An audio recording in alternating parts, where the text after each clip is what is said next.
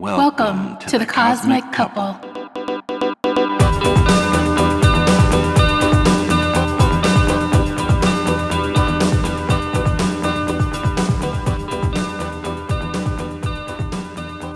It took me several months to ask Grace out, but part of me is like, well, what if she says no, and then it's awkward, then this fun friendship that we've built up in our class is kind of spoiled, or at least that's what I would thought in my mind. And at Christmas break, I set myself a goal of calling you and asking you out on a date.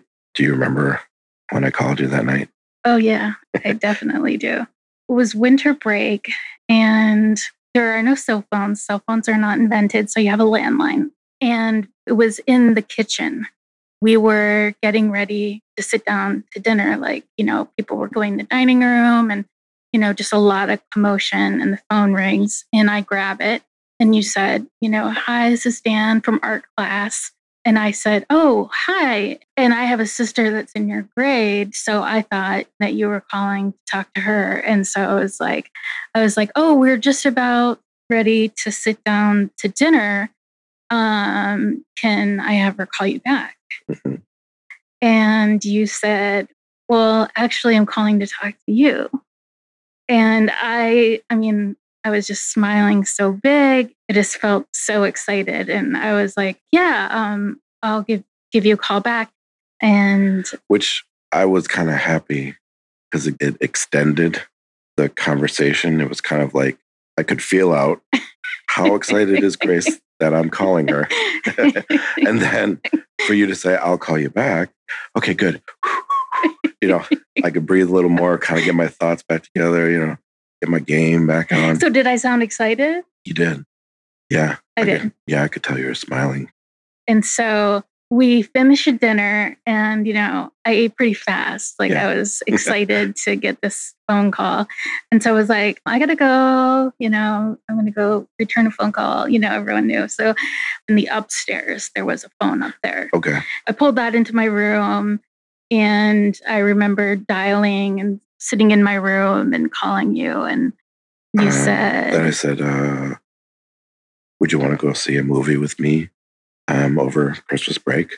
And we went to go see Back to the Future 2 in the theaters. And I remember prior to picking you up that night, I just wanted to make sure I knew which house it was. So I took my little brother for a drive with me because he knew where your little brother lived. We drove around that area. He's like, that's the house right there. Okay. Okay, cool. I didn't know that. But I remember when you picked me up, you came to the door. Yeah. You came in, and I think my grandparents from Florida were visiting. Yes. I remember everybody poking their head out from the side, in the hallway, from the living room, from the kitchen, to get a glimpse, to get a look, of my date. Yeah. But so going up and meeting your family and all that, it wasn't a big deal. You weren't nervous about that? Not really. No. Yeah. But yeah, so it was icy. Yeah, really icy night. Did we take back roads to the? No, I took the highway. Okay. Yeah, I took the highway because I remember there was like a clover leaf, where you get off the highway and do a big circle to get onto another highway. And we were driving into the circle of the clover leaf, and I still had my signal on, that as I entered it. And I just remember manually turning it off and saying, well, I guess people know which way I'm going now. And you kind of laughed. And then we're driving back to your house, and I was like, it's only 9 o'clock. I don't have to be home yet. I'm like, are we going to go to my house and hang out with all my, like my grandparents and everyone? Yeah. But it was early still. I remember we were passing McDonald's and I was like, hey, do you want a French fry? Or are you thirsty or something like that? Yeah. And we sat in there and just talked for a long time. Yeah. And just the easiest of conversation, they just flowed. And so I think, so I was asking you, what do you want to do with your life? And you said, I want to be a good father. Yeah. You said that on a date when you were 17 years old. Right. On a first date, saying that you want to be a good father. Like deep cut. Yeah. but it was true. Yeah. And again, I'm it's kind of funny to think back on that. And just like to remember that. Like, I wish we had a tape recorder right. of what we talked about. Yeah.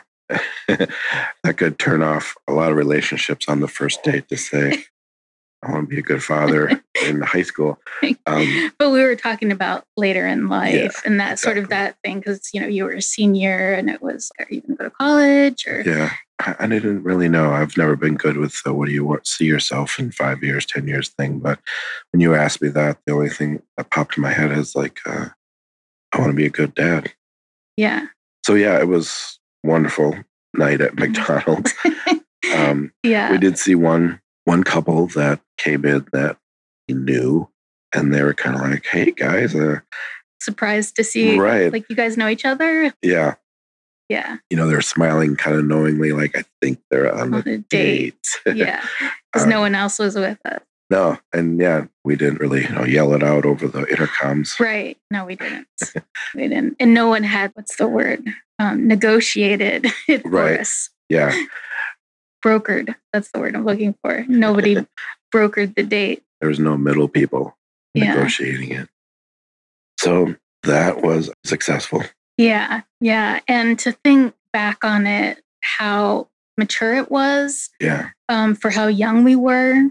Right. And it continued on that trajectory, of being playful but serious. And we just felt a sense of calm and peace when we were together.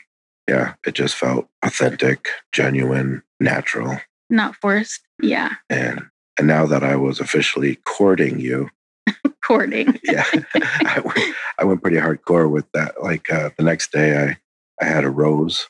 Oh right, sent to your house. It was such a surprise. It was such a surprise to get a flower, and then you would get me a flower every month. Then that date, I made a tradition of every month. I remember your parents like a lot of vases getting piled up in here.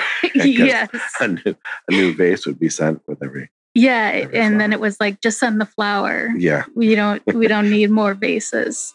Just send the flower. So we'll talk more about further dates in the next coming episodes. Appreciate everybody listening in. Thanks again for listening. Bye-bye. Bye.